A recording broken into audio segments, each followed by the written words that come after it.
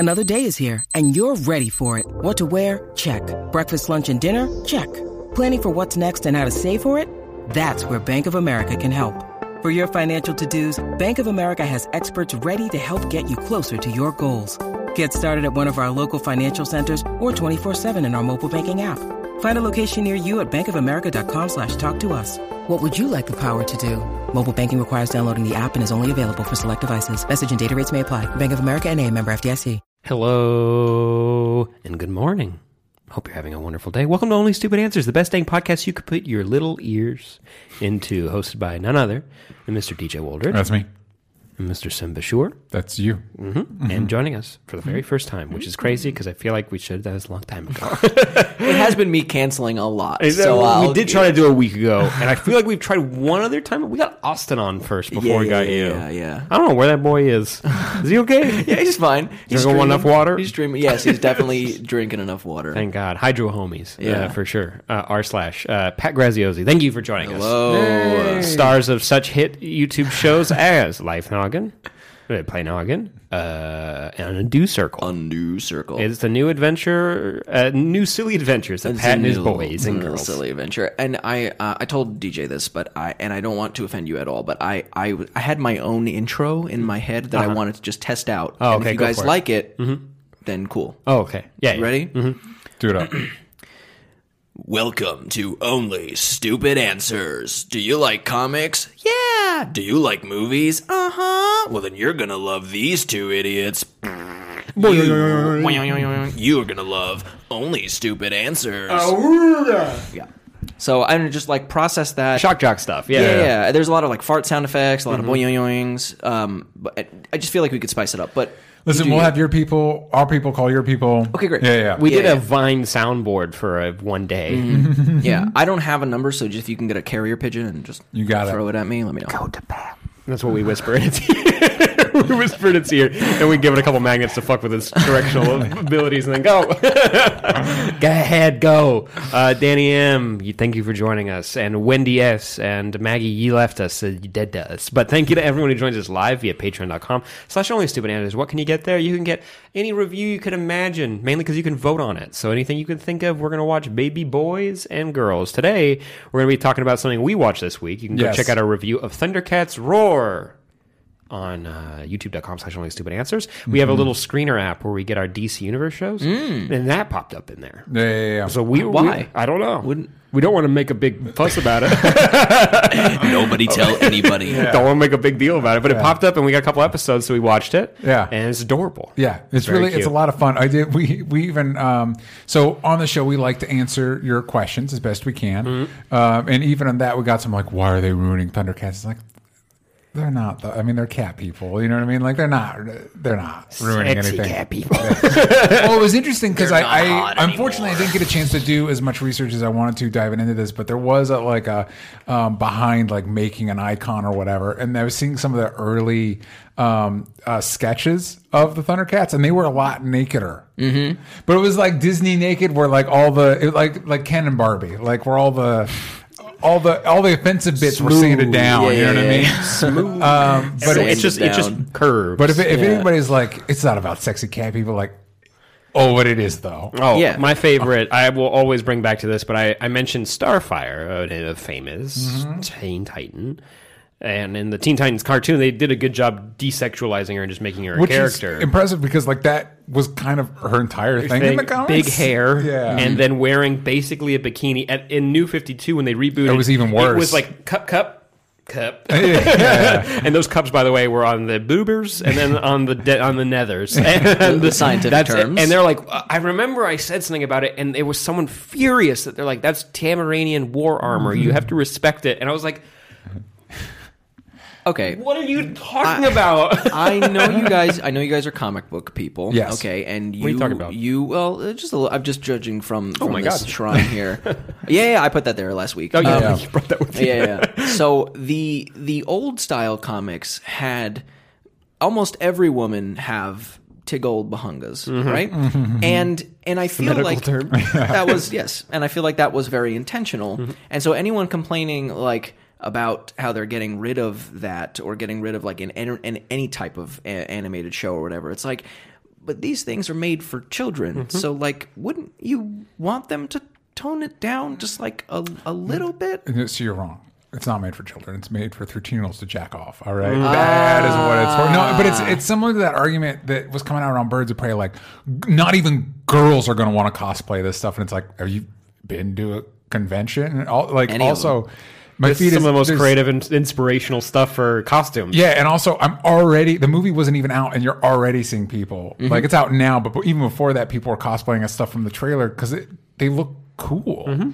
Yeah. Whatever. And also, there's a whole episode we could do on when it comes to like sexuality in comics and stuff like this. Because I saw a really interesting argument about like how way men are sexualized in comics or media like that, and the way women are. And there's a very clear distinction of what one is.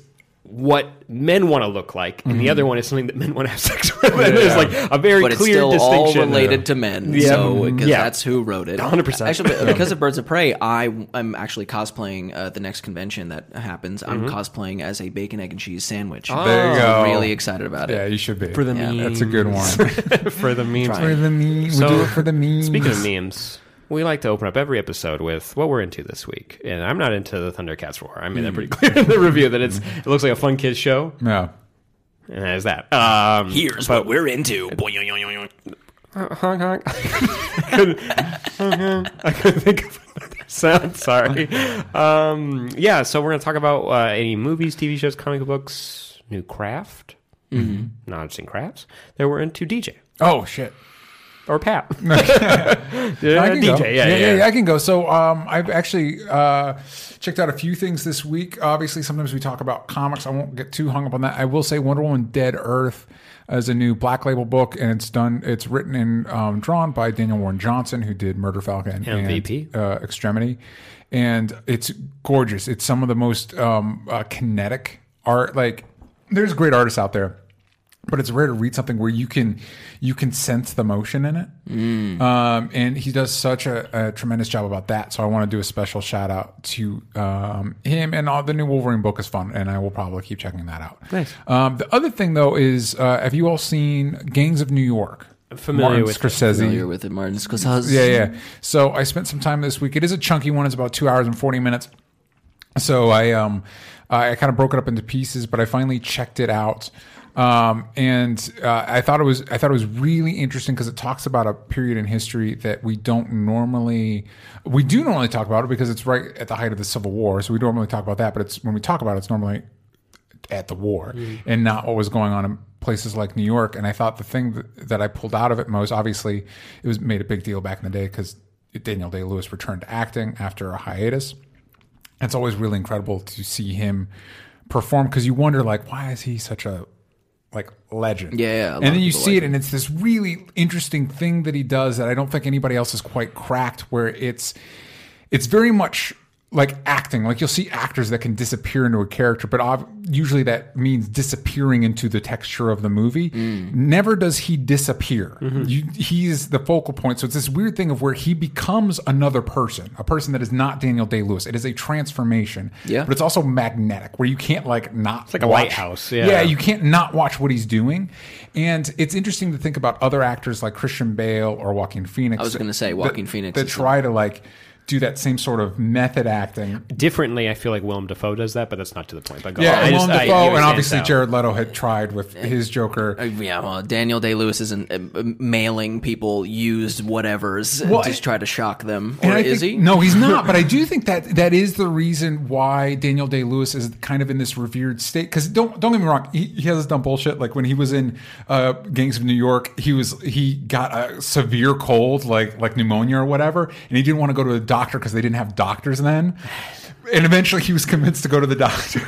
So he does that stuff, but it's not as... Sounds like my dad. I think when other people, even Christian Bale, who is a beloved actor, he seems like a genuinely good dude, but there is that infamous outburst on Terminator. And Joaquin Phoenix... and Joaquin Phoenix has had some problematic shoots. There were rumors around the Joker shoot. And Jared Leto, we don't need to get into that. And I don't think... We've dunked on him enough. I think with Daniel Day-Lewis, it's this thing that that process is just how his brain works. He's not trying to do a thing. That's just like, if I'm going to play this role, I got to do this thing. And so it comes from this pure place. And because of that, I think that's why there's not as much baggage and also he's done significantly less movies. Yeah. So there's not, I mean, I don't know about you guys, but when I think about Daniel Day-Lewis, like there's not like a lot of like, Daniel Day-Lewis. You're like, no, that's one of the greats. Yeah, but I think that it does have a lot to do with the fact that there are certain actors where they're beloved, but it's because they don't do a lot of movies. Yeah. So they're not in the public conscious a lot, but they're in enough to where you go like, oh, yeah, you're doing another thing again. Yeah, and like, it must be a cool. big deal because you're doing it. Right, I yeah. think Bill Murray does his shtick where he doesn't have like a cell phone and you have to like get in touch with him Yes. because of other people because of Daniel Day-Lewis. Except for the difference is I don't imagine Daniel Day-Lewis has a cell phone. I just in my head in the narrative he doesn't have a cell phone. Like you get old rotary Pony Express working type as like a way. woodworker now or something. Like when he was on retirement, he was apprenticing under a shoemaker. That's pretty cool. Yeah. That actually sounds pretty cool. But the opposite for Bill Murray is because he's still in Garfield. Yeah, he's still in What Garfield. But what was interesting about Gangs of New York, for those that don't know, is it follows Leonardo DiCaprio plays the son of an Irish immigrant in New York, and the gangs that are spoken of are not the typical like Italian mobsters that are known from Martin Scorsese. It's a gang of people that call themselves natives, people that were born in America. They're all white guys. Daniel Day-Lewis is the leader of them, and then the immigrants, which are the Irish in this case. And then butting heads in a place called Five Points and trying to get authority there.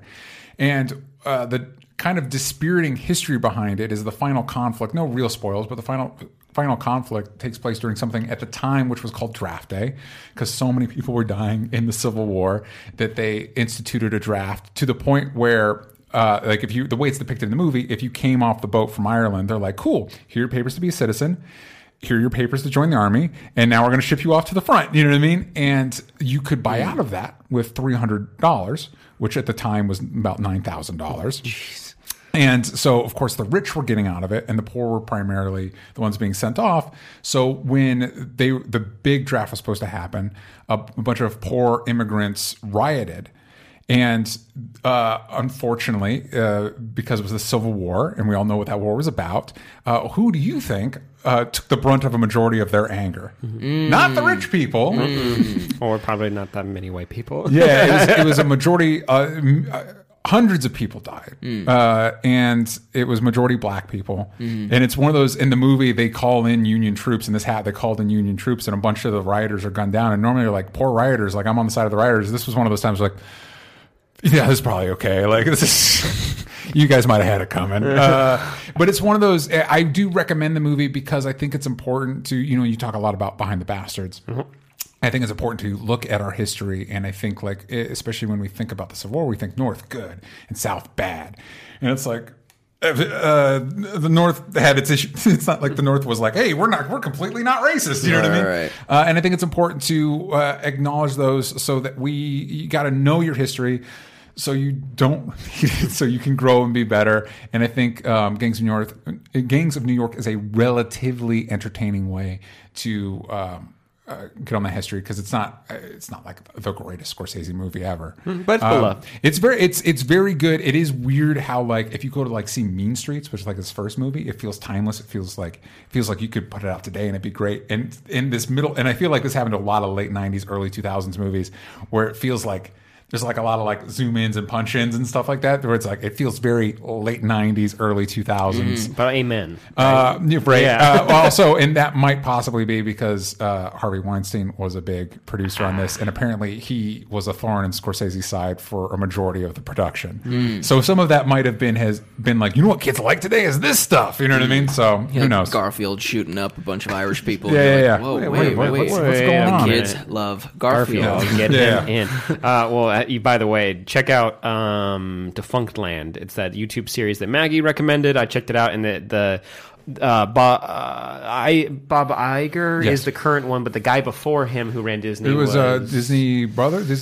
No, he Roy was in Disney? between. No, it was a different guy. Okay. Not familiar with who him. made like Euro Disney and a bunch of stuff. He made a bunch of good things, but also he bungled it a couple times. Yeah. But he would always famously defer to his teenage son, who was like, Disneyland's boring. There's nothing cool here. And that's why he made the Alien ride that became the Stitch ride. Yes, that one. I like that Alien ride. Yeah. Alien Encounter. It's great. But famously, that's why like there's that weird smooth jazz hip hop ad for Splash Mountain when that came out. You ever seen that? About a shirtless dudes with pickaxes dancing around. Oh, you showed me that. Yeah. Zippity, yeah, it's really weird. It's got a lot of energy. This might be a controversial take, and so I'm sorry, but I think that everything from 2001, movies, TV shows, media, just whatever, from 2001 until like 2007, should be put into a vault and then dropped into the bottom of the ocean, because there's a lot of stinkers in that time. To be fair, Lost is also in there. And I think that should also go with it. I think they should also go with it, because maybe the first like 3 seasons, cool. But I think anything after that, it could be down. I was just thinking back to this, and I know that it's going to be a long, complicated thing when we look at back years into the future. We look back on the media that we grew up with, and even just like during our teenage years. But I started looking or thinking back to all of the movies and TV shows that came out, and I'm like, oh, they just really were bad, and people got away with a lot of stuff that we're just like, haha, this is funny. And then I'm like, maybe we just don't remember that. Like, I was like, oh, I want to watch all the scary movies, like the Scary Movie 1, 2, 3. That might like, not be great on the rewatch. We could just, I will say, in that time period, you did throw out both, speaking of Martin Scorsese, The Departed's in there, and Children of Men are in there. When was The Departed? Both of those were 2006. All right, fine. To 2006. That's fine. Okay, all right. Well, let's stop at a 2006. But I will say that I do think it, like, when people are like, oh, man, like, when speaking of music, like, music's not as good as it used to be, like the oldies. But, like, if you listen to the oldies station, it's like 2 songs from every decade. And it's like, well, yeah, if you whittle it down to that, it's just the good, any oldies station, it's just the good stuff. Yeah. There's so much not good stuff that just gets thrown in the trash. You know what I mean? I went to the Grammys Museum recently, and which is fun, by the way. It's a fun tour because you can like listen to every possible genre you can think of. Which, by the way, I never thought about this, but it takes a while to figure out what the genres were that popped up in decades. I never really, you don't actively think about that. But like when they start getting into like these niche ones, you can like listen to samples. But they had all these displays for bands I've never heard of. Yeah. But like when you hear the song, you're like, oh, I kind of like. But that's what's know happening what that now. is. Yeah. With which one? Well, that's what's happening now with like just because there's so much music to listen to, and now music is becoming more accessible to make because you could just do everything on your computer. But like there's a time like in the 80s where there are a couple of bands will pop up and they have like maybe like 1 or 2 kind of hits, but nothing that like reaches the top. But maybe if you were an adult now, or you look back and you're like, oh, I remember that. Now there's so many bands, there's so many musicians, rappers, any artist, that you're going to look back in maybe like when you're like 45 and you're like, you're not going to remember all of them. You're going to have to scroll back through years and years and go like, oh yeah. There's going to be a lot of, oh yeah. Ooh, I remember that. And now more than ever. Yeah, we won't say that about Fall Out Boy though, which is really cool. Or Panic at the Disco. I think Fall Out Boy should have stopped. Yeah. What about Yellow Card? Yellow Card. Taking Back Sunday, Thrice. Throw them out there. I do like Thrice. I will still support Thrice. Artists in the Ambulance is like the only song that's in my brain. Oh, yeah. That's been whittled down to the whole band is that one song. They have an album called Alchemy Index, which is actually like 4 albums put together, which is really solid, and I would defend Beggars as well. What was this segment again? What are we into this week? I feel like we're going the opposite. So what are you into this week? What are you getting to? Ooh, if you want more time, I can take it from you. Oh no, I have exactly what I want to say. It is Animal Crossing. I felt it in my felt in your bones. I felt. Am I allowed to talk about Animal Crossing? Yeah, you're allowed to talk about whatever you want. Oh, okay. Listen, I never liked Animal Crossing. Same. Ever. Man, because I'd turn off the game the wrong way, and then Mr. Risset would pop up. I'm like, well, I'm going to do it again.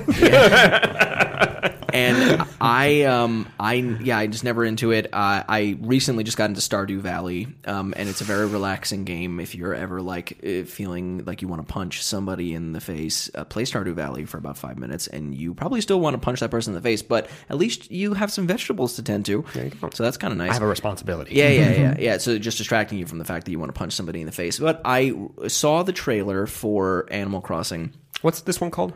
New Horizons. Cool.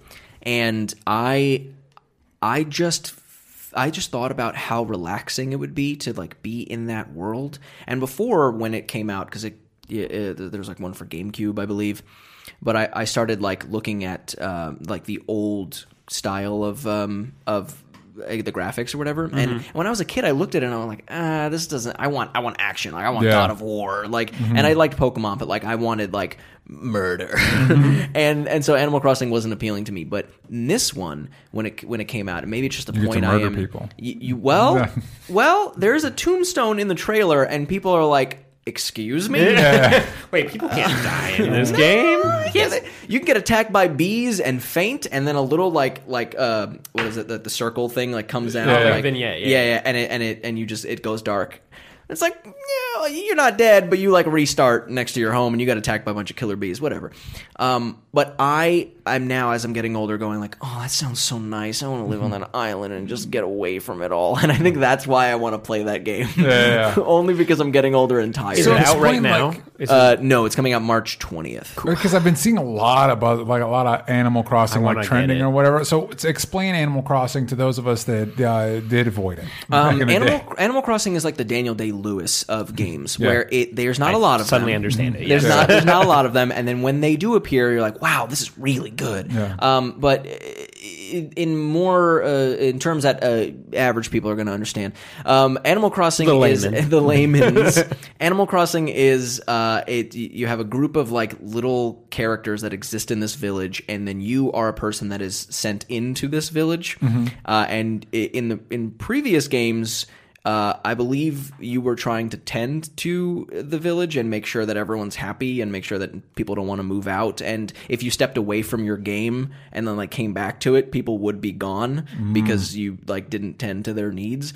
I think I'm getting that right. Yeah. And so that was in the past. Now in this new game, people are diving into they're getting into this island that is a deserted island, and they can do whatever they want with it. And they're making it more like The Sims, where you can really build your own house and craft your own island and like dig and create waterfalls, and like they're making it so that you can do more and make it more customizable, because at the end of the day, like they have to make these games to where you play them for a good amount of time until the next game comes out. It's like a decade. And you have to play them for a while. Yeah. And they're going to keep releasing stuff. With Pokemon, they just released it, or they're going to release this expansion pass.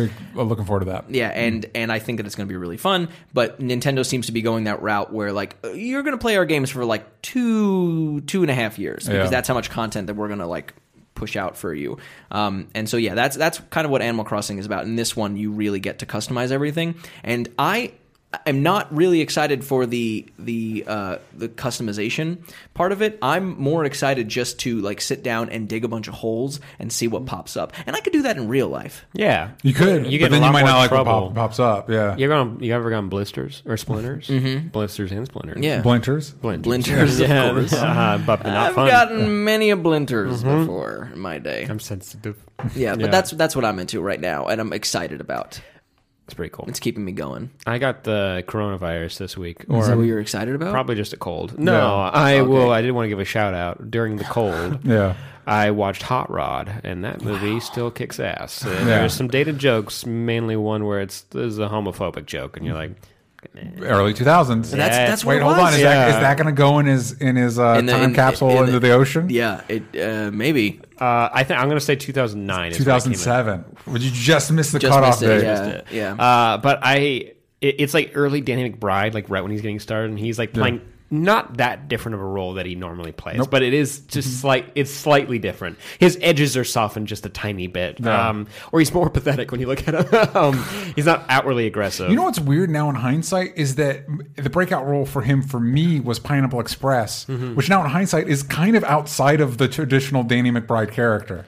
What's his role in that? His role is he's one of the guys. He's one of the middlemen between not David Franco, James Franco, and the bigger drug dealer. Dave Franco probably feels really good that you thought of him first before his brother, before the Green Goblin. He's just sitting at home in bed going, like, "Whoa, it happened." but the bit with him is he keeps like basically dying, but then not dying. Like they find out he's still Well, it just, anyways, Hot Rod is still very enjoyable. It's very what were we going through? You know, like there's a lot of that, like post 9/11. There's a lot of disaster movies where like whole cities are just getting like demolished. Yes. Man of Steel, an example. And then there was this weird like Napoleon Dynamite era comedy, which that exists. We kind of saw a movie that last year, Worms, was kind of similar vein of like this Tim Burton adjacent style wise, like that pastel, like suburbia look, mixed with this everyday humor, like humor you'd hear people telling each like jokes people would be telling each other at like a drugstore, like where it's like super low bar stuff. Yeah, but it's something's charming about it. Hot Rod is I like Napoleon Dynamite, but like that's my favorite example of whatever that era was. Yeah. And man, it is so funny.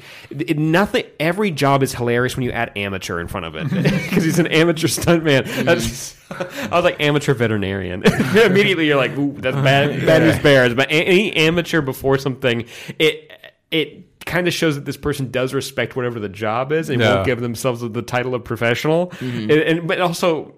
Anyways, Hot Rod is still kicks ass, and we've now chewed up, I'd say, about 30 minutes of this episode talking about not the topic. Yeah. Any final thoughts before we dive in? So before we go any further, I do want to say a little something about our pals over at Quip. DJ, wonderful intro. Please let me talk about my friends over at Quip, and if you try to skip ahead, I swear I'm going to know. He's going to reach through the phone and stop you. Please just let me talk about my friends over at Quip for just a second. Quip, the makers of the Quip electric toothbrush, wants you to know that the one single discovery that matters most for your dental care, it's simply this. If you have good habits, then you're good. That means brushing for 2 minutes twice a day and flossing regularly no matter what brand you use. Quip makes that simple, starting with an electric toothbrush, refillable floss, and anti-cavity toothpaste. Quip's electric brush has sensitive sonic vibrations with a built-in timer and 30-second pulses to guide a full and even clean. The Quip floss dispenser comes with pre-marked string to help you get just enough. Not too much. We're not about wasting in 2020, all right? Just the right amount. Plus, Quip delivers fresh brush heads, floss, and toothpaste refills to your door every 3 months with free shipping, so your routine is always right. Join the 3 million healthy mouths and get Quip today, starting at $25. Dang, DJ, let's get these boys and girls a deal. If you go to getquip.com/answers right now, you'll get your first refill for free. You all know that is my favorite price point of all time, free. You don't get that everywhere. That's your first refill free at getquip.com/answers. That's getquip.com/answers. Quip, the Good Habits Company. Let's all start good habits in 2020. Now back to the show. So for this week's episode, we obviously on youtube.com/OnlyStupidAnswers, we reviewed Thundercats Roar, which is the new episode 1, or technically the first 2 episodes, but it's only like 24 minutes, because that's how cartoons are made today. And it got me thinking about, like, I grew up with Thundercats as one of the cartoons I watched. And it got me thinking more about, like, the cartoons, but specifically the action cartoons we might have grown up with, and, bringing them back, because this Thundercats Roar is controversial for whatever reason. And it's not. Objectively, it's not. Yeah. By itself in a bubble, it is a children's TV show. If you named it something else, it wouldn't be controversial. Yeah. So, but we're thinking about, like, bringing this stuff back and like, what made these cartoons memorable. So I'm thinking, correct me if I'm wrong, I know this is true of you, this might also be true of you. I feel like, considering like kids' cartoons are like, each generation is like at like a 10-year gap, I think I'm in a different time zone than the both of you. Yeah. Yes. Yeah, I'm more of an 80s boy. I'm thinking 90s for both of you, lads. So what more did you, late 90s. Yeah. So what all did you come up with? And was it like action cartoons for you, or was it something else? Because it was definitely action cartoons for me. Surprise, surprise. Nickelodeon cartoons. So Yeah. I didn't really watch Disney, so I was watching my Hey Arnold's, my Doug's, SpongeBob's, Fairly Odd Parents, James Neutron, Jimmy James Neutron. Mine was a little earlier than that. Then mine was like Angry Beavers, Rocko's Modern Life. I did watch cartoons longer than most people. Yeah. But yeah, Angry Beavers, that's a good one. And there was one, Kablam was really cool. Yeah, I remember Kablam very fondly. I think the one that doesn't get enough love, that whenever I think about Kablam, I'm like, what was it? Action Force Now, the Action Flash, League Now. Action League Now. I'm like, fine. But then the one when it clicks in, I'm like, oh yeah, Prometheus and Bob. So funny. Prometheus and Bob Still is funny. still solid. Look it up on YouTube right now. Watch it. They're still hilarious. They're I think really it's funny. Claymation, right? Yeah, stop motion. Yeah, and it's an alien that comes down and it's trying to teach a caveman, and the caveman's a caveman. And then there's Inside Out Boy was part of Kablam, right? Or was that a different short? Oh, I don't remember. There's a different one in Kablam where a girl falls into the between the couch cushions, and there's a whole world down there where she's trying to get her TV remote back. Anyways, Kablam, Kablam was great. Yeah, I'm not familiar with it. I think this might have been a short on Kablam. It is gross as hell. Inside Out Boy, it's funny because whenever he meets somebody, immediately everyone starts screaming. yeah. And like his organs get caught on stuff. This is the stuff that like would be made now, but the fact that it was made back then in this like little window of where like we just need to get stuff out, and we need to either shock people or we need kids to go like, wait, that was really cool, because the action stuff kind of died out to where it turned into like more surrealism was funny. Ren and Stimpy. Yeah, Ren and Stimpy, and it's like, so it's less of like buff dudes with swords and more like this cat's gonna fart on this dog and it's gonna be hilarious. And it's gonna get more Emmys than Thundercats. Sorry 80s baby. No, yeah, that's also like thinking about it, like cartoons kind of like softened up a little bit, but now they're getting weirder. So it's this weird kind of like ebb and flow and rebirth and death. Well, it's also interesting because you talk about like that little pocket like of this weird almost surrealism, like, and they're able to get away with this like what like almost counterculture. Like a bunch of like guys from the 70s are suddenly were young in the 70s are now like in charge of animation. Like, you know, would be wild. If Rocco worked at a sex phone line, sure does. Yeah, he sure does. 20 facts you didn't know about Nickelodeon is Rocco's Modern Life. I probably did one of those videos. So for me coming up, did you guys watch any action cartoons at all? Man, no, Justice League. Yeah, it's interesting because I think you make a good point, because I'm trying to even think now. You know, you go down, not that I go down the toy aisle every time I'm in Target, but if I were to, I do. You know what I mean? Like It's a bigger section than Walmart's. You would see. Well, I mean, it's the reason Toys R Us went out of business, because you could just go to Target to get your. It doesn't have as much of that anymore. It's like, it's more like, if it is action stuff, it's probably like wrestling or maybe the Power Rangers. They're still very ubiquitous. Star Wars. Maybe Teen Titans was like the last one. Not Teen Titans Go, but like the Teen Titans one was the last one that I watched, or that was like very action-y on purpose. Did you watch anime as a child? I did. I watched Dragon Ball Z, so I guess that does count. But and it is interesting that it kind of Japanese animation kind of cornered the market on that one. Yeah. It took over for the Inuyasha. He-Mans and I don't want to learn what it is, but I did watch it. And Danny I don't Phantom know what I saw, but I know I don't know what. Danny Phantom it wasn't so muscly, but there was action every episode, and he dealt with ghosts, so he's facing death, which we could all agree is the real fear we all have. Oh yeah. So adults watch that. Yeah. Did Thundercats talk about death? No, Snarf. That's He-Man. Well, no, you got it right. Oh, I got it right. Don't worry, we watched Thundercats. We now can confirm this. Confirm. So when I was growing up, for me, it was primarily Transformers and G.I. Joe. Yeah. Although as I got older, I realized the only thing I really cared about G.I. Joe was Snake Eyes. The ninja, the silent ninja one. So when they're like, we're making a Snake Eyes spinoff, it's like, well, now you're speaking my language. They made a movie with Henry Goulding, right? Yeah. Cool. And he should be James Bond. Yes, he would make a very good James Bond. I think there's also an argument to be made that he'd make a good Superman. And Batman. Yeah. He has they both, if you take off those cowls, they look exactly the same. He's a very good looking, charming man. So there's a lot of things that he could do very well. And I'm glad that he's okay to him. Yeah, exactly. The world's okay to him. Yeah. But for me, Thundercats was in there. Thundercats was a part of it. I will admit, Thundercats is always a little bit weirder. And when you're young, I don't know, you guys watching stuff, you don't watch things in order as a kid, because they air cartoons at like weird times. Oh yeah.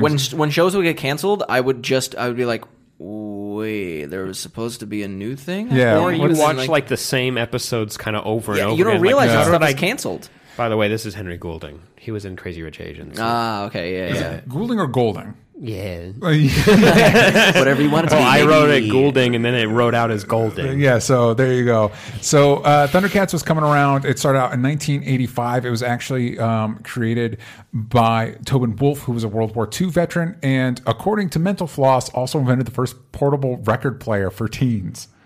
I wish you were about to say, and he saw Thundercats out in the field and came back and made it. He came back and made the Thundercats. They were looking for Third Earth. So it was.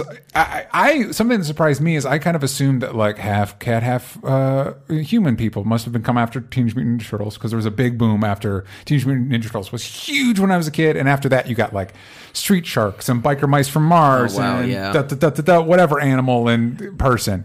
By the way, everyone go look up that Street Sharks ad where Vin Diesel's selling the toys. It's his first like acting gig, and it's hilarious. Yeah, it's so really funny. solid. But so funny. Thundercats actually came into existence a full 2 years before TMNT got its own animated series. Oh, okay. Yeah, so Thundercats actually came first. However, you mentioned He-Man. He-Man actually came out a year before Thundercats. And so that might be the transition point of what got us, and maybe what got us into the 80s super muscly era. Because originally, He-Man was supposed to be a Conan the Barbarian like animated series, and then they couldn't get the rights for it, and they're like, "Well, we'll make our own He-Man." Yeah.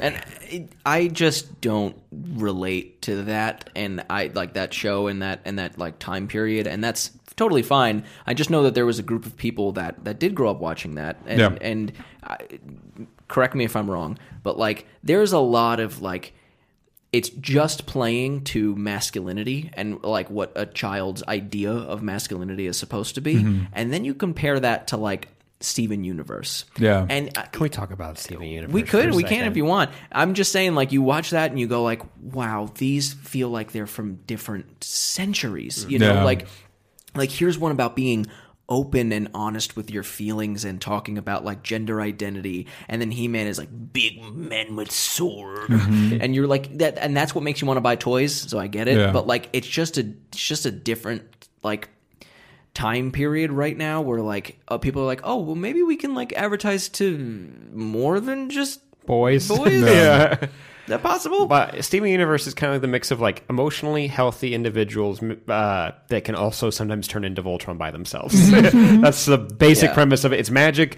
magic's aliens, and they get in fights every episode because you gotta have something exciting that happens. Yeah. But then you deal with like, what does a lie actually do to you when you feel this way, and how can you in a healthy way deal with the feelings you have? And it's like, oh, that's really cool. Well, what did He-Man do for you? He-Man did well. I think it's just stuff like that. He-Man was also one that I watched, but it didn't stick with me as much as like Transformers did. And then of course the game when it came to action cartoons, the game completely changed when Batman the Animated Series hit, because that was operating on a whole nother level of, because you guys talk about kind of like the more emotionally attuned storytelling. Emotionally intelligent storytelling.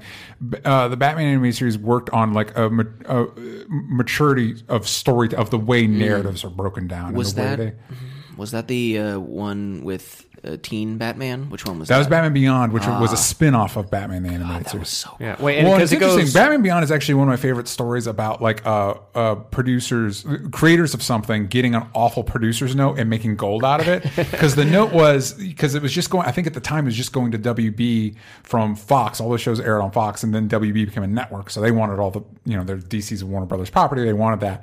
And the producers were like, Buffy's really big. Can you just give us like a teen Batman show? Which is just awful. Because what they wanted was like Bruce Wayne, but like a kid, and he's Batman, which is just so dumb. He's got a crush on somebody? Yeah, and so... and he's going to fail his math test? And out of that, they made Batman Beyond, which is objectively really good. Yeah. You know what I mean? It's pretty fun. And I think that's the sweet spot in working in any sort of studio system where you're able to get just absolute hot shit notes, like stuff that's just awful, and turn it into something that's actually really legitimately good. So you're still doing what they want, but like making good stuff at the same time. But you're having a good time. Yeah, that's pretty cool. I tried watching Batman the Animated Series as an adult, and I watched like 2 episodes of it, and it's like, oh yeah, of course the animation style is amazing, and the stories are cool. It's just not clicking with me, and that really bums me out, because every day you can go on social media based on the way our algorithms work. We probably look at a lot of the same people like losing their mind about it on a weekly basis. Even though the show hasn't been on for 2 decades, 3 decades. And so I'm just like, I'm bummed that I can't I just don't like it as much. I can objectively tell that there was a lot of craft and a lot of smart, talented people worked on it. It's just I don't find myself wanting to watch it. But you asked me about like He-Man, and I think it's a similar thing with G.I. Joe and Transformers and all of those. I think it was just fun and really cool and very energetic. Like I never, Sesame Street or Mr. Rogers, any of that stuff never really clicked with me. I guess I wanted the action and the adventure. You didn't watch Mr. Rogers long enough. He's a sniper. He's a Vietnam sniper. Facts. Don't look it up. Don't look it up. Just take our word for it. Don't watch his movie. And it's actually interesting because when I was looking into the Thundercats a little bit, I mentioned Mental Floss earlier. They had 50 15. You mentioned this too. 15 amazing facts about Thundercats, and one of them is not only did producers target their advertising towards parents to be like, hey, this is actually going to be like helpful for your kids in their development, but they actually had psychologists review scripts to make sure it wasn't going to like impair your children. Wow. But at the end of G.I. Joe, infamously, every episode ended with like a G.I. Joe, like, all right, I'm going to teach you a lesson. Don't talk to strangers. You know what I mean? And it was, I guess, to kind of undercut the like, we all know we're making this because you just want to see explosions and muscly guys punch people. But I guess to not ruin the children, like, here's a message. Don't you know smoke. what I mean? Yeah, it's like, like, don't crack us whack at the end Yeah. of like an arcade game, and you're like, Exactly. You're like, what's Okay. going on? And so maybe Thanks, that's man. I'm just trying Reagan. to. I'm just trying to play. Yeah, I'm just trying to play the Simpsons. I game. wasn't doing crack. Do I want to try crack? I think I want to try. Wait, wait, hold on. What is crack? game- Tell me what crack is. Let me just try it once. The game can't tell me what to do. But it's interesting when we watched the new Thundercats Roar. It was very much like, hey, we're just here to have fun, and it's. I didn't watch SpongeBob. I aged out before that was a thing. But that, from what I understand, was almost like a Seinfeld level. Like, this is a show about nothing. Like, it's Yeah, just where you missed out on early. Oh my god, early SpongeBob was just Some of it's like wild. nightmarish. Some of it's yeah. real fucked up. Yeah, Some of it's oh my god. They took a lot of cues from Ren and Stimpy, where there would be a close up and it's a still, and Yeah. it'd be just a very gross, disgusting, pimply, pussy, Hyper realistic or hyper realized. Yeah, it's no hyper real. Like it looks like.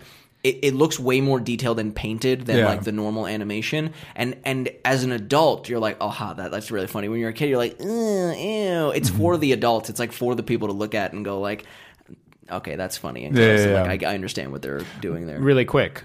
Do you have a standout SpongeBob episode that you like that always comes back to you? On your deathbed, you're gonna have a flash and you're gonna think of a SpongeBob episode. What's that one? I have two. One where I have two as well. they go through the perfume department. They're on the Flying Dutchman's like ship and they're kidnapped or whatever. And the other one is when they are playing a board game or they're playing a game, or SpongeBob and Patrick are playing a game, and they're like he's like G7, like G7, oh boy, and the game makes no sense. It doesn't have anything to do with anything, and they're like moving a chess piece and running into a wall, and it's like, but it's not Tuesday, Patrick, and you're like, oh man, and as a kid, you're like, this is comedy gold, and a parent goes, what the fuck does this even mean? As a kid, like, you don't get it. Yeah. One episode that scared me as a kid was when they go to Glove World and he accidentally drives down in the trench and he keeps missing the bus over and over again. He's just stuck in the dark.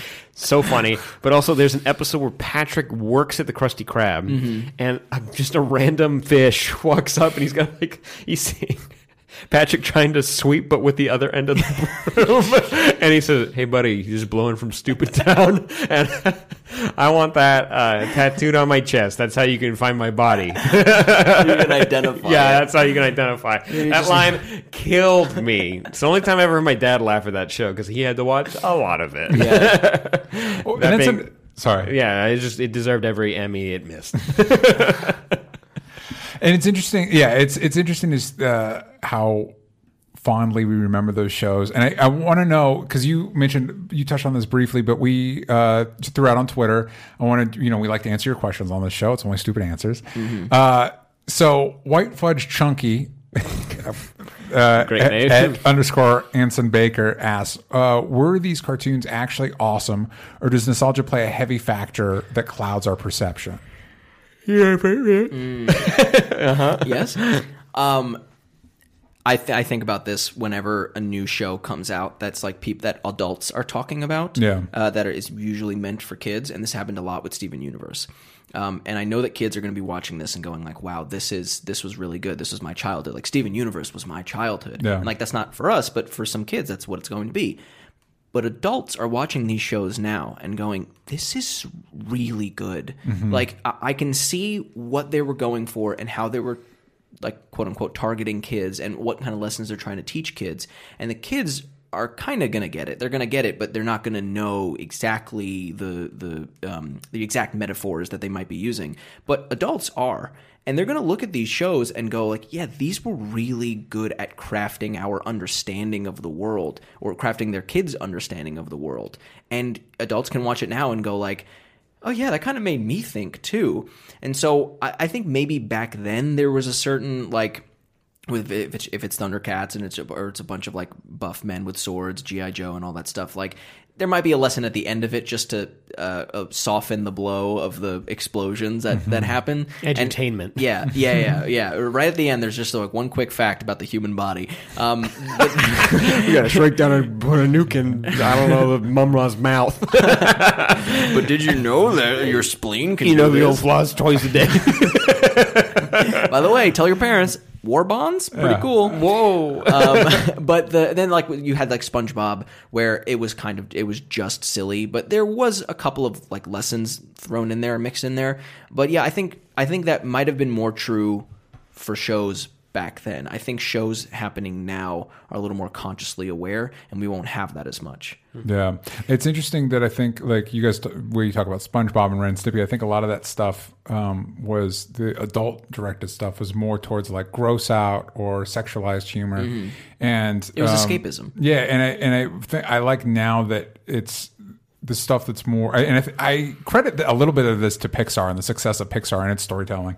The more adult humor is just more, emotionally aware, more like, because you look at Adventure Time in the storytelling it's doing. You guys talk about Steven Universe, like it's just surprised. If you liked Adventure Time, I probably will like Steven. I just haven't had a chance to check it out. Also, when you look at it, they're 10-minute episodes split up like 50 different ways, and you're like, well, how am I supposed to watch this? Yeah. And Avatar: The Last Airbender, I think, is another good example where it's just the storytelling. It trusts kids to be like, you'll keep up with this. Yeah, it's the idea that it's putting a little more trust in, I guess, the children or like in teenagers that are watching this and going, instead of like a bunch of executives in suits going like, no, it needs to be a cat that like shoots lasers out of its ass. And it's like, yeah, that's cool, but like we can all agree that's super cool. That's great. Yeah. Everyone here can raise yes, I do agree. But you could also say like maybe that cat that shoots lasers out of its ass can also be non-binary. Like why not throw the concepts in there and trust that kids will understand it? So building off that really quick, in our chat, Danny M mentions, do you guys remember Samurai Pizza Cats? And I have literally no idea what that is. I remember that was, I think that came on after like Pokemon or something when I was younger. 3 cybernetic cats who run a pizza parlor in Little Tokyo moonlight as heroes to protect the city from the power-hungry rat Big Cheese. And it was on TV Tokyo. Ran for 1 full year. Yeah. I will also say that we don't have like an underrated one in here, but I was a big fan of a show called SWAT Cats, which was definitely post Ninja Turtles. SWAT Cats. No, really, it was a world full of cats. Like it was cat people, but the SWAT Cats had a superpowered jet, and you're like, well, why couldn't it have just been people with a superpowered jet? Fuck you, it's SWAT Cats, and yeah, that was it. They just had a superpowered jet, and they fought monsters in their superpowered jet. Okay, so building off your point, and I also kind of bringing it back around to like reboots in general. Netflix and Nickelodeon teamed up and made a couple movies based on older properties. Yes. They had Invader Zim, Hey Arnold. That was kind of something different, but you can now watch that on Nickelodeon. But more so talking about like Invader Zim and then Rocko's Modern Life. Rocko's Modern Life did take something and actually had an idea. And I mean, Invader Zim is just a really fun movie. I recommend watching it. It's like Spider-Verse, but for Invader Zim in a loose way. But Rocko's Modern Life takes a look at modern society from the point of view of 90s nostalgia and deals with it and tries to have your main character deal with it. Rocko is very much in love with the way the world used to be because they literally I think they fire their house off into space, and then after 30 years, like, oh, there's a return home button. Like, what the fuck? And so they hit it and they fly back home, and now they're like iPhones and stuff, and they're trying to figure it out. And also his favorite TV show's not on the air anymore, so the whole point is to get this cartoon back on the air. Yeah. And you find out one of the animators, who, do you remember the Big Heads? It was the neighbors, the frogs. The son of the Big Heads is who created the show. And they find this person, and they introduce that she's trans. Was, I think, was raised as their son, but now identifies as a woman. And they actually have the Big Head's not okay with it. And like that, but Rocko and everyone immediately accepts them. But throughout the movie, you actually have them accepting this new idea. And I'm like, wow, shit. This, obviously, you're now aiming this movie towards adults in a really cool way, but also kids could watch this and get the lesson as well. Like, although I think whether kids should have been watching Rocko's Modern Life is up for debate. No, it was on a safe syndicated. It was kind of in the in between. They definitely got away with a lot of stuff. Ren and Stimpy, I think, is more on the. Also, Ren and Stimpy is difficult because the creator has multiple sexual abuse allegations. Jesus. Yeah. He's probably a real trash person. So, changing tracks. Chris Wickline at Chris Wickline 4. Are there any that you consider ahead of their time? I mean, I guess for you guys, we're different generations. For me, ahead of their time, Biker Mice from Nars. Well, and that's actually more 90s. Was there anything that, I mean, this is technically the 90s, but I think it's kind of time. Batman the Animated Series was ahead of its time. It was doing stuff. Or was it? No, it was 90s. Oh, okay. Yeah, it was 90s. And I think it influenced a lot of, like, I don't think you get Avatar The Last Airbender without Batman the Animated Series. I agree. You know what I mean? Yeah. You don't get Samurai Jack without Batman the Animated Series. Yeah, like that stuff. That was I think ahead of its time. Wendy S is pointing out Animaniacs. Also, earlier in the chat, I think it was Danny M pointed out Freakazoid, which is something I will die on that hill. Freakazoid. I was a big fan of Freakazoid. Wild show. It's probably a ripoff of Mike Allred's Madman. But I've never heard that. Yeah, but because there's a lot of similarities. But I thought Freakazoid teamed up with a famous carpenter on one of those home redesign shows, and I can't remember. Tim Allen? No, Tim Allen was the comedian, but it was like character? Bob Vila's like secondhand man on one of those shows. Guest starred on Freakazoid. I think the last episode of Freakazoid. This is a deep pull. Yeah, I remember because my dad is a woodworker, so he watched those shows, and so when he showed up and like teamed up with and it's not even like a throwaway joke, like it's the crux of the episode. Anyway, pretty good. I think Adventure Time was ahead of its time when it came out, and I think that's going to be a show that's remembered for probably saving Cartoon Network a little bit. Definitely helped it. Yeah. Do you remember the old ads, by the way, where all the characters from Cartoon Network would be in an ad together and they like lived in a city together? I love that. Those always made my that's like eye bleach. It's like it makes my head feel good when I watch it. Like they're all together, all friends. Yeah, Yay. they all live together. Yeah, Nickelodeon had a couple of things like that during Christmas where it'd be a bunch of claymation like versions of everybody, and they're all or something like that. I think I remember. It's all jumbled in my head. Claymation and then like a whole bunch of characters getting together. But I think that the ones that were ahead of its time, you look back on them and you go, it's a last ditch effort by the studio to get people on board and watch the network, right? And I think that you find that those ideas are always the ones that were always said, people always said no to, and they like, I don't want to do this, or this is not going to work. And or it's weird.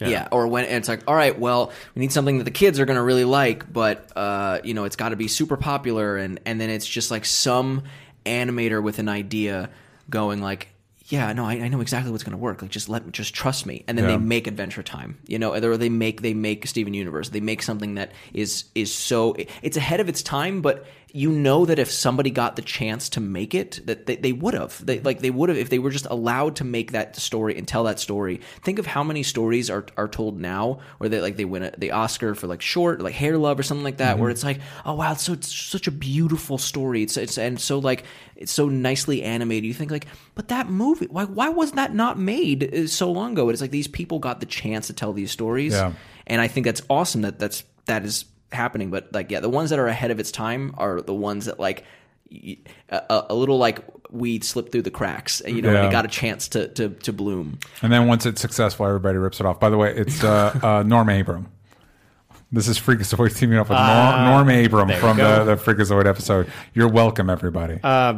By the way, with Adventure Time and Steven Universe, they're big swings. That's kind of like what you were saying, and like especially when you watch them both, because Adventure Time, I watched a good chunk of the beginning, and the narrative of it does take a while to kick in a through line. Which is something we mentioned in our Thundercats Roar review. Yeah. That maybe down the line, Thundercats Roar will build turn out into a deeper thing. Yeah. Like, because Steven Universe, like I mentioned this last time when we did our Thundercats review, it starts out with like a kid who eats ice cream sandwiches and makes lasers come out of his belly button, and you're like, that's, you want adult sauces? This is a lot. Yeah. And then they start to pivot and they start to find what this show is actually about, and talking about like refugees, and also like if you did introduce aliens to Earth, it's like humans are basically dead. Like it's bad news bears for everybody. I'm like, and it's cool for studios to take swings like that on risky properties because they see something in it. And it's like you always hear like the only example I can have that comes to my head is the head of FX who backed It's Always Sunny, even after its first season really didn't do well, and they're like, no, we can do this, and then reach out to Danny DeVito, and now It's Always Sunny is It's Always Sunny, and it's always kind of fun to hear about executives. It's Always Sunny successful? How many seasons have it been on? Hey, 13, 15. Yeah, they're doing fine. But yeah, no, it'd be fun to learn more about people behind the scenes when it comes to shows like these that helped push them and made them what they are. Actually, that now makes me think I should check out that Netflix show, The Shows That Made Us. Have you heard about that? Yeah. And then there's The Toys That Made Us. Yeah. And it's the movies and the toys right now. Yeah. And they'll probably do a bunch of spinoffs because it's an algorithm. Yeah. And they just keep making shows. You got to keep throwing it away. It's disposable. So thinking about ones ahead of their time, we got Nate at Chancey Danger mentioned technically 90s, but can we talk about Pirates of Dark Water or Exo Squad? Now, I don't know. I'm not familiar with Exo Squad. What? But I am familiar with Pirates of Dark Water, which I actually think also might have been a little bit ahead of its time, or at least trying to capitalize on stuff like Batman the Animated Series. It came out in 1991. The premise is the alien world of Myr is being devoured by an evil substance known as Dark Water. Only Ren, a young prince, can stop it by finding the lost 13 treasures of Rule. His loyal crew of misfits that help in his journey are the Ecomancer Tula, a monkey bird Niddler was rad, and treasure-hungry pirate Eos. The evil pirate Lord Bloth will stop at nothing to get the treasures for himself and provides many obstacles to Ren and his crew. This was actually a really fun show, but it ended after 21 episodes and it never finished. I think it says here they only got 8 of the 13 treasures, and it's still kind of like it's now at this point because it wasn't as popular as some of these other ones. Like it's just kind of drifted from memory because it's not like I don't even know where I could go watch it if I wanted to. Yeah, you can't. And Blu-ray will come out next year. But it does kind of haunt me because I remember as a kid, like, well, what happens next? And it's like there isn't. It's gone forever. It's kind of like the end of Super Mario Brothers, the movie, where it's like, hey, Mario Brothers, we need your help. And you're like, well, who shows what up? happened? Lucy? It's Daisy. She's called Daisy in the movie. And she's like, it's even worse now. Koopa's gone. And you're like, but what? Yeah. And that's as a kid, you realize, like, when things aren't successful, they just go away. There is no... Yeah. And so then you start to resent those cliffhangers, but like, what if it doesn't come back though? Give it that one you could see coming back in some way. Like some indie publisher is going to make a comic book that's expanded. Dark universe. Water? No. Maybe, but I meant the Mario one. I think there is a fan, like one of the writers of it continued the story like online as a blog for Mario. Good. Yeah, Thank for God. the Mario. I think it's out there someplace. Did Yoshi come out of that world with them? And is the mayor still Donkey Kong? You guys remember what I'm talking about? You also do crack. Yeah. It's a hell of a drug. I think Yoshi stayed in that world. And was the mayor of New York supposed to be Donkey Kong? Yeah. Was that the bit? I don't remember that. Well, he turns into a chimp, but it's supposed to be an That's right. Yeah, because Bowser's got a thing that turns him into a chimp. I actually, by the way, I will defend that movie. I don't know it's a good Mario Brothers adaptation, but as Blade Runner for kids, it's pretty solid. Pretty cool. Yeah. Cocaine's a hell of a drug. And that movie is evidence of it. Also, by the way, I think Pirates of Darkwater preceded Batman the Animated Series, so maybe Pirates of Darkwater was ahead of its time. What were... and that's ahead of your time where it's like, we're doing this thing and the world's not ready for it, so it just goes away. Yeah, it's like, well, then you were too ahead of your time. Yeah, you don't like it, but your kids are gonna. Yeah. He stole that from a black man. By the way, which network did you stick to the most as a child? Which cartoons? I'm gonna say probably Nickelodeon is what I was most loyal to, but there were some Cartoon Network cartoons that were just like Cartoon Network had this thing where they're like, God, we have to like be weirder. We just have to be weirder, and then like. Pretty sure it was Courage the Cowardly Dog came out on Cartoon Network and just was wild. It was really rough to watch for me as a kid because I liked it, but I'm like, I can't keep having nightmares watching this show. You know the one because it never ends happy. No. Yeah. It always ends kind of nightmarish, but Courage is fine. The one that I found a little too unsettling to stick with, watch, was Cow and Chicken. Do you guys remember Cow and Chicken? I remember it. I never watched it. Yeah, I didn't really either because you see those ads, you're like, not for me. Not for this Woolridge household. No, thank you. Samurai Jack actually scared the crap out of me. And speaking of kind of reboots, they did have the final season that aired for Adult Swim, and they made it more. They made it more adult, which is really cool. And that felt like it was ahead of its time because it didn't really get to finish what the story was. And then, like 10 years later, it got a chance to. Yeah. And it's cool that Adult Swim. It's so hard for my brain to connect that the Eric Andre show and Tim and Eric air on the same place as Teen Titans Go. Like that's the block of programming that they have for 24 hours. It's hard for me to process exactly. But yeah, I think I didn't have a point after that. But I will say, speaking of ahead of your time, though, I will say, and it's our time, so it's easier to look back in the past and be like, oh, that was ahead of its time. It's weird, like now. I feel like narratively, Primal, speaking of Samurai Jack, Genndy Tartakovsky went on after the reboot of Samurai Jack to make Primal, which aired on Cartoon Network, and I really can't sing the praises of enough. It's so incredible, and it's such visceral. God damn it, it's so fucking cool. It's so metal. I've seen a couple of people talk about it, and I haven't actually got a chance to watch it yet, but because it's like if you went back to like the 60s, the Herculoids and that stuff, that type of premise where it's like a caveman and a T-Rex team up on journeys across this like prehistoric world. That's cool. But because it's caveman and a dinosaur, there's no dialogue. It's all visual storytelling.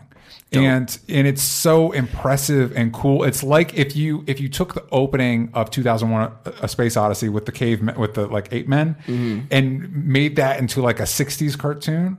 It's that's what Primal is, and it's so visually impressive, and it's so like we'll pitch the Mammoth episode to him because so my favorite episode, an episode I made Sam watch because it is, you can watch it on the Adult Swim app, but otherwise it might be streaming someplace now. But there's an episode where it begins with it's Spear and Fang are the caveman and the T-Rex, and they hunt. There's an older mammoth with this pack of mammoths, and it gets separated, and they hunt it and kill it.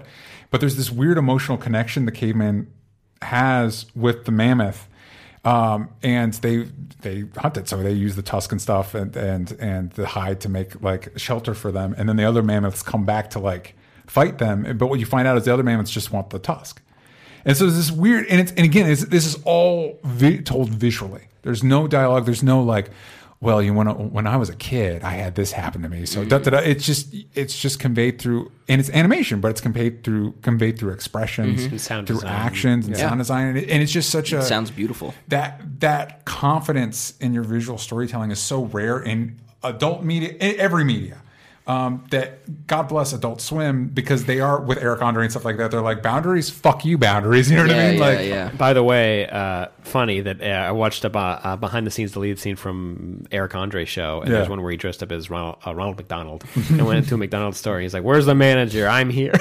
Trying to go behind, and then he was eating like a Big Mac, and he was crying into it, and like smoking and stuff. It was hilarious. Does that remind you of Primal? No, because of the behind the scenes. Well, that's the finale of Primal. That's a wild turn. They had the toys for Primal at McDonald's. They're talking about the McDonald's on the legal side was okay for him to do this. Like Adult Swim was like good, but the advertising side was like, we actually have toys at McDonald's that you can't like fully make fun of them. Yeah. So they had to cut it, which bummed me out. But it was cool that legal was like, go for it. Mm-hmm. It's like, but we gotta sell toys, the Eric Andre toys, so we can't have you Eric Andre toys at McDonald's. Yeah. So our last one here is from Stasik Geta. I'm sorry if I pronounced that incorrectly. At Rockin' Rush Boy, which classic cartoon that hasn't been made into a movie would you guys like to see, and who would you choose to star and direct? I felt hesitant. My gut reaction was like, don't make a movie. But then the Steven Universe movie made me cry. There's actually one little part that I sometimes replay to make my heart feel good. Mm-hmm. It's real good. And so I feel like I back off a little bit. Personally, from my childhood, I wouldn't mind seeing a Danny Phantom, because we saw what happens when someone with ghost powers grows up. They turn into the devil. they turn into E-boys. So do you think... fuck yeah, E-boys. You mentioned in the Steven Universe movie, are you thinking an animated movie or a live-action movie? Oh, we don't. If you remember, there's a little era where Cartoon Network made a live-action Ben 10 movie and another Scooby-Doo movie. Anybody remember that? Oh, my God. I think it was like the third one? The second one? Yeah, the third one. Yeah. So we really try to... That was bad. Yeah. We don't need to do that. And like, there's something about it. Like, if you wanted to change up the animation style the way like Spider-Verse is kind of like reinventing and trying something new, go for it. If you don't want to use the same that you used for the animated series, go for it. Do a little claymation. Yeah. Mm-hmm. Well, this isn't specifically... It's not saying specifically live action, right? It's not. Could be, okay. It's not, yeah. Do you... this came back to my conscious yesterday because my fiance Sam was watching a YouTuber talk about the animated series by Stan Lee called Stripperella. I'm familiar. Okay. I'm familiar. Yeah, I was actually thinking about it the other day. That was on Spike TV. Mm-hmm. Yeah. Because if TV for men. Yeah. if you think about it, obviously Stan Lee, with Steve Ditko and Jack Kirby created stuff like the Fantastic Four and Spider-Man, stuff like that. Steve Ditko, separate of Stan Lee, created The Question and The Creeper. Jack Kirby, separate from Stan Lee, made the whole Fourth World universe with Darkseid and all that stuff. Stan Lee, without Steve Ditko and Jack Kirby, made Stripperella. Yes. Yes. So I'm man's not got saying, ideas. Hey, listen, he's just the idea guy, all right? Let me tell you, rest in peace. But also, he had a few things wrong. But the animated show, it's not one of those things that's ahead of its time because there were a lot of Pamela Anderson, correct, was the voice of Stripperella. Yes, Pamela Anderson, and there was an assistant that was very problematic at the way that they made fun of him, and you can go back and look at it. I don't have to describe it, but it was not ahead of its time. It was really trashy, and they changed the animation halfway through, like the art style halfway through is wild. But the thing that the whole time I'm watching this, I go, okay, I saw that movie with Jennifer Lopez where she's a stripper. Hustlers. Yes, I watched that movie and I go like, okay, but if one of these women just had a gun and was going on missions, would be so cool. And then I was reminded of Stripperella, and I go like, okay, but if this was made now, I feel like they'd make it more about women empowerment. They'd make it more about like a badass woman just going on secret missions. It sounds like Charlie's Angels a little bit, but make a superhero that's also a stripper and is just cool with like being in touch with her body and her sexuality. Awesome. If I told you there was a stripper superhero in DC Comics, would that surprise you? That wouldn't surprise me. I would want a movie out of it, though. Who is it? I want a live action. From Wildstorm. What is it? She's no longer a stripper, but originally there's a character in Wildstorm comics named Voodoo. Wildstorm was Wildcat. She was one of the Wildcats, and she originally was a stripper. Now, as she's been rebooted a couple times, she's not surprising. Pop singer. Yeah. And Wildstorm became part of DC Comics. I think a lot of people will be like, Stripperella, why is that the one you'd want to bring back? Let me defend that a little bit. Please. In that, I think the stuff that lends itself better to reboots and reimagining stuff like that is stuff that like didn't quite click the first time. And it's like there's room to improve this. Like we can go back to this drawing board and like because there's a thing here. There's a reason you revisited it. Right. But there's not all the baggage of like, it's like when they're like, oh, we're gonna make a live action series of Avatar: Last Airbender. Why? Yeah. What? That's perfect. Why are you going back to a perfect thing Do to you make know it how less much perfect? money they made with the M. Night movie? Now get it for 8 episodes. $3. But with Stripperella, there was a character called Chibo or something like that, and it was the Riddler, really. But like instead of stealing a lot of money, he would want to steal like copper. Yeah. Because he would want to steal. He would just try to save money as much as possible. So like he would like save bullets or like why do we need to buy more bullets? We already have 3 in this gun. Like we don't need to anymore. Pretty good joke. It's honestly like it's a very funny like character, and a lot of the humor was not that good. But like seeing that translated into like a R-rated comedy movie would be like in the vein of like a Deadpool or Birds of Prey, something like that, or even if like Judd Apatow were to make something like this, where it is a comedy, but there's maybe a more like serious plot kind of happening in the background, like maybe that'd be cool. I just think that the idea is it's so much more rooted for now, but the way that it was portrayed back then was still in its time. If this makes sense, like when it was made, it was the humor was very like raunchy and trying to be shocking, and it's not funny, and it's also sometimes really sexist at certain points. And they just made her boobs really just massive halfway through the season and increased them. I don't think Sam's getting a proper picture here. I'll bring this up for him. All I remember is a shot from the show as a kid where the tank was coming. And she like flipped over the front of the tank. Yeah, I remember. And like it was Stan Lee Stripperella. Let's get the title right. So that's when they changed it. Okay, so originally, like she had a smaller chest, but she also had like you couldn't see her eyes. It was more of like What's of a happening here, Batman thing. What's going on here? It was so raunchy. This is great for an audiovisual medium. Yeah. I think just look up Stripperella or don't. It's like, what are those games that are just like women playing volleyball? Hey, speaking of Danny Phantom, here's a fan image of Stripperella fighting Danny Phantom. Hell yeah. Her hair and her breasts are larger than Danny Phantom. Yes. Yeah. That's true. Jesus, so that's the way true. the way way that it was made. There's holding up melons. There's a lot of those jokes. Very good. There's a lot of jokes in there that should stay in the time where it was or shouldn't have ever been made. But I think that this, like, just the premise of it would translate so well into now. Dude, there's some fan out there that just loves making Danny Phantom strip of our art.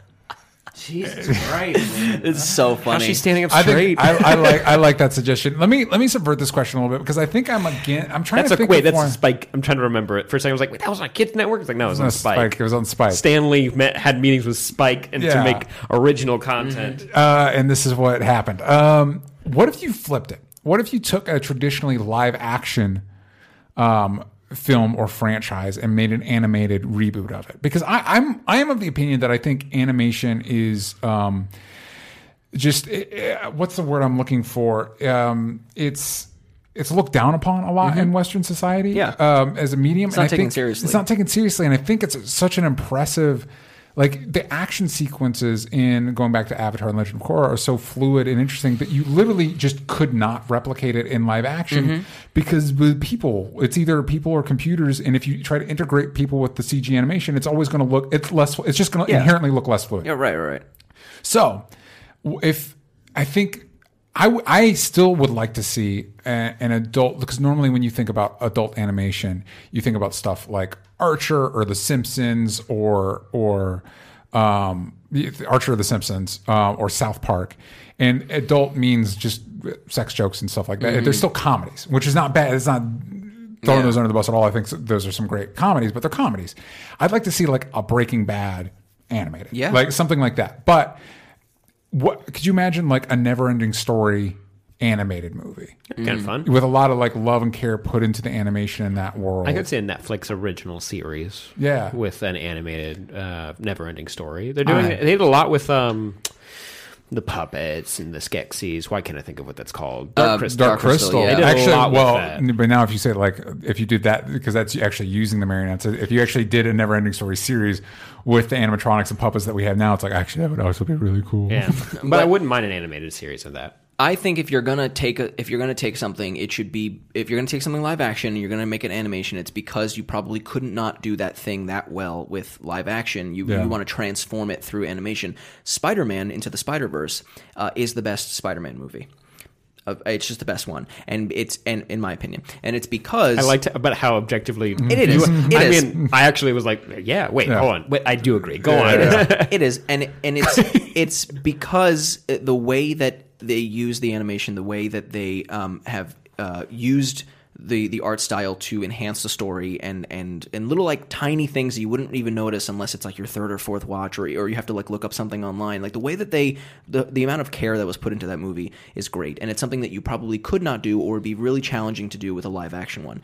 And something that pops out at me the most with transforming a live action one into a animated film would be the movie Her with Joaquin Phoenix. Oh, interesting. Because I think the thing that was like, and I know it's not the point of the movie, but what I wanted is I wanted to dive into where the Samantha was living in, like where she was coming from, and like I would love a scene where it's like from her perspective inside of the computer. So what you're thinking is Matrix. Like Joaquin Phoenix, Her, but like a little Osmosis Jones angle where we go into the animated. Yeah, I think that'd be cool. Of Flubber with Robin Williams, where the flying robot creates a woman out of magazine clippings.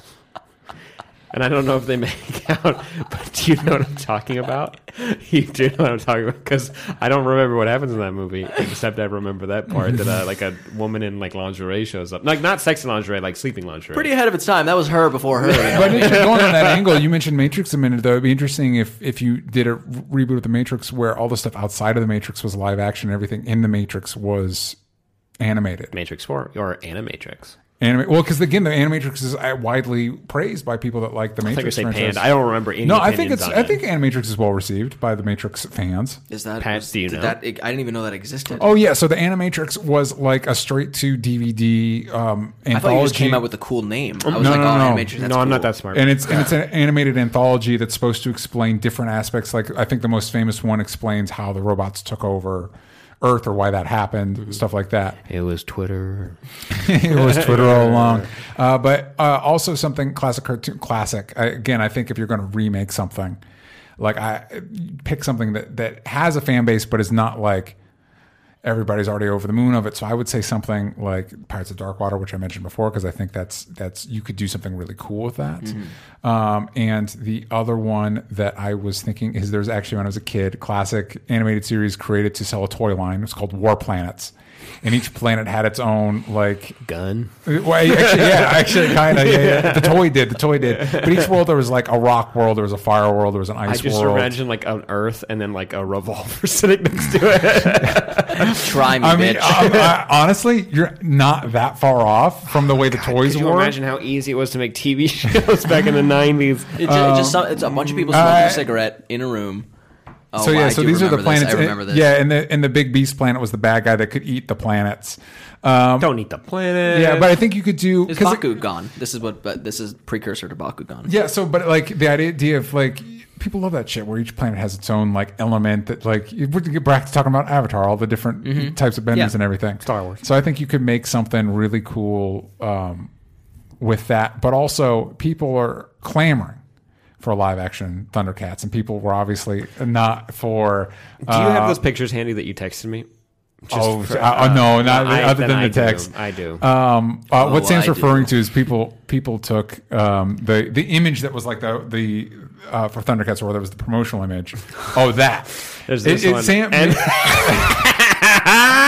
okay, so what Sam's showing now is that he made a joke that like this is supposed to be sexy cat people, and of course Thundercat fans were like, it's not about that. But I found some fan art that speaks to the opposite of that. I'll post it in the Discord. But the one I did like is people took the art style of Thundercats Roar, the promotional image, and did that with other things. There was one for Akira that I sent you. Oh, that was cute. That was actually really cool. That's just cool. Don't think about when he turns into a big tumor and destroys the world. Right. But for people that are like, yeah, I want that live action Thundercats, Thundercats was such a big sensation that there was a live arena show. Like medieval times, kind of like Disney on Ice. I don't know if you like Disney on Ice. When I was a kid, Power Rangers had a touring show where the guys would come out and they do like numbers, and you're supposed to see it live, and I loved it. But they did that for Thundercats, and just maybe we'll post this stuff on Twitter. We should probably post some of this stuff on Twitter. Yeah. But this is the image. Anybody who thinks a live action Thundercats show is where it's at. Did you see Cats? No. Did you see Cats? Thankfully, no. So I already know what this is going to look like. Yeah. I saw Cats in live, and it was incredible. Well, imagine if they had the Sword of Omens. So Jellicle Cats, but like anime and like Akira, hyper, not realistic, but visceral, like Castlevania. Yeah. Here's the thing. If you want adult storytelling mixed with animation, there's so much anime that you can watch, and it's just that a Western audience does not want to subscribe to that, probably just due to a little bit of racism, but also a little bit of like the skepticism with the medium. I won't disagree with you, but also reading because subtitles. Boo. Yeah. Like, I don't want to do that work, and like, I can't understand it. I can't text what I watch. But there's so many. There's so many Go out watch there. Parasite. I need to see that movie. Yes, you do. I know. I thought you were thinking about the anime Parasite, and that one makes me feel a little sick that's watching. Very different. Yeah. No, but I think you're right, and I think that's something that I think displays kind of how we're talking about ahead of the times, how kind of behind the times Western audiences view animation. Because we did a whole show where we were exposing ourselves to anime.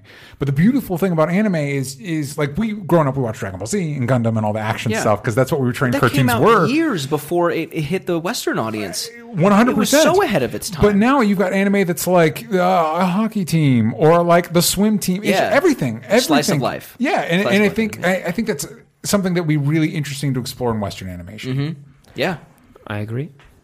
Just a mom and her 3 kids in the middle of Tennessee, and she's struggling to get by. Slice of life anime. Yeah, that's the Western one. We're kind of getting them quicker now because of Funimation and other apps being more popular over here. But it's still more younger audiences watching it. Anime is like very, very popular with Gen Z right now, which is a wild thing. And like where Urban Outfitters is selling shirts with just random generic anime girl on it with some Japanese text and like. More power to. I hope the text is like, I am an idiot. It's not like I know My Hero Academia has a bigger section in that store than most music does now. Yep.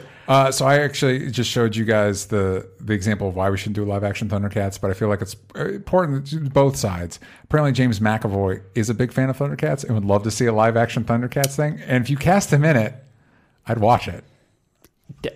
Although there were a lot of good people in Cats, so a lot of beloved Judi Dench, Dame. There's a Dame in that, and a Sir. Yeah, I want to see a Thundercats where they the just similar with Onward, where there was a fantasy land and still is a fantasy land, but time just happened, so now it's just modern day. But it's Thundercats, and all these people are super buff, and they're cats, and there's one guy that was frozen. And just gets released into the wild of modern day. Thundercats takes place on a place called Third Earth, but it'd be interesting if they got cryo frozen, and now it's just our Earth, and they come out and they're like, yeah. So the Sonic movie, yes, yeah, it's pretty much any fish out of water. Story. Here's a pitch for you. Give me. We do. Oh no, did it escape me? No. Okay, so we do Thundercats, but in the same avenue as B movie. So you have a world, a part like a hidden. Let's say they're underground, Hollow Earth, like Godzilla. That's where the Thundercats live, and they think it's Third Earth, but they're like, "Oh, there's the solid sky. We can't go up there." Then they try to escape, whatever, and then they fly up, and they're in downtown Manhattan, and they gotta find their way through it. But they're all making Jerry Seinfeld type jokes, where it's a lot of observational humor. It's like, what is the deal? That kind of stuff. Every time those Godzilla movies mention Hollow Earth, I feel like it's like. Hey, it's giving a pat on the back to 4chan. So that's those are cartoon remakes, Thundercats, all of that stuff. Are the Thundercats living under the ice sheet on the flat Earth? You let us know. That's the question we were going to ask you guys. Let us know, Pat. YouTube.com/Undo Circle. YouTube.com/Undo Circle. Yeah, what is it? Finally got it. Undo Circle is a drawing group that I started with some of my very, very good friends. They're all very interesting. Yeah, well, I just feel like you guys are more like the nerds, and these are more like the anime kids who are they're just sitting at separate tables, but they're still friends. I didn't with each know other. where that was going. It's like you guys are more the nerds. These are the cool kids. I like. Yeah. I would have agreed either way you went. Oh, yes. No. Separate tables, but if we wanted to sit together or they took some tables out, we would sit together. It'd be fine. And Undo Circle is there's a lot of qualifiers there. If the school was if it was the last day on Earth, maybe we'd be friends. Go on with your plug. It's a drawing group, and we play fun drawing games on the channel. One that we recently released was my friend Ian, who described Oscar outfits. We couldn't see the outfit. We had to just draw it based off of Ian's description. Love it. It is wild. And we did one that's going to come out eventually, which is Drunk Pictionary versus Sober Pictionary. And it's which one is more difficult? Turns out both hard. Both hard. For different ways. So we play drawing games like that, and we decided that instead of making a drawing channel that's here's how good I am at art, it's here's how bad we are because we're challenging ourselves to create really fun stuff. That's fun. And then you guys release a coffee table book at the end of the year. Oh, that'd be great. And that's how you pay for rent. That's a good idea. I'll give you 10%. Here's a second idea. Okay, someone describes the characters from the hit film and musical Cats, and you have what you think is you know Shanks, what? The railway cat. You know what? I actually really like that. The railway cat. We'll talk. I like this. You're my Jellicle choice. Aw, thank Do you know what that means? Nope. That means they get to go to heavy side, not heaven side. No. I've gotten too many goddamn comments about that from our last episode. But that's Cats a lot. That is Undo Circle. That is what we do, and it would be great if you went and subscribed, youtube.com/Undo Circle, and checked it out. We also have a Patreon, patreon.com/Undo Circle, where we make doodles. We're trying to make art, prove that art is for everyone. Anyone can draw and be bad, and that's not a bad thing. There you go. I'm a big fan of that. That's pretty cool. You can follow me at Sam Basher, DJ. Yes. At DJ Talks Trash. That's true. At Only Stupid Answers. Yank out the Bells from Stupid. That's on Twitter. Go to patreon.com/Only Stupid Answers. Hey, subscribe to 2 patrons. Support the boys over here trying to make something happen with Undo Circle or Only Stupid Answers. Subscribe to youtube.com/Only Stupid Answers for live reviews. We have, if it's Monday, That means there's a review out right now for Invisible Man, so go check it out. And we can't talk about it now because we're recording it before the embargo. We're not going to break them rules, but Universal, thanks for a really cool screening. That was very special. Yes. But until next time, gang, stay hydrated. Don't get the coronavirus. Bad News Bears. Go subscribe to Undo Circle. Go down to the circle. Don't go on cruise ships because of coronavirus. And don't go on cruise ships because they're kind of lame. Yeah. The Disney one has Mickey Mouse. Mickey Mouse. Get those intelligent answers out of here, because this is Only Stupid Answers. Bye.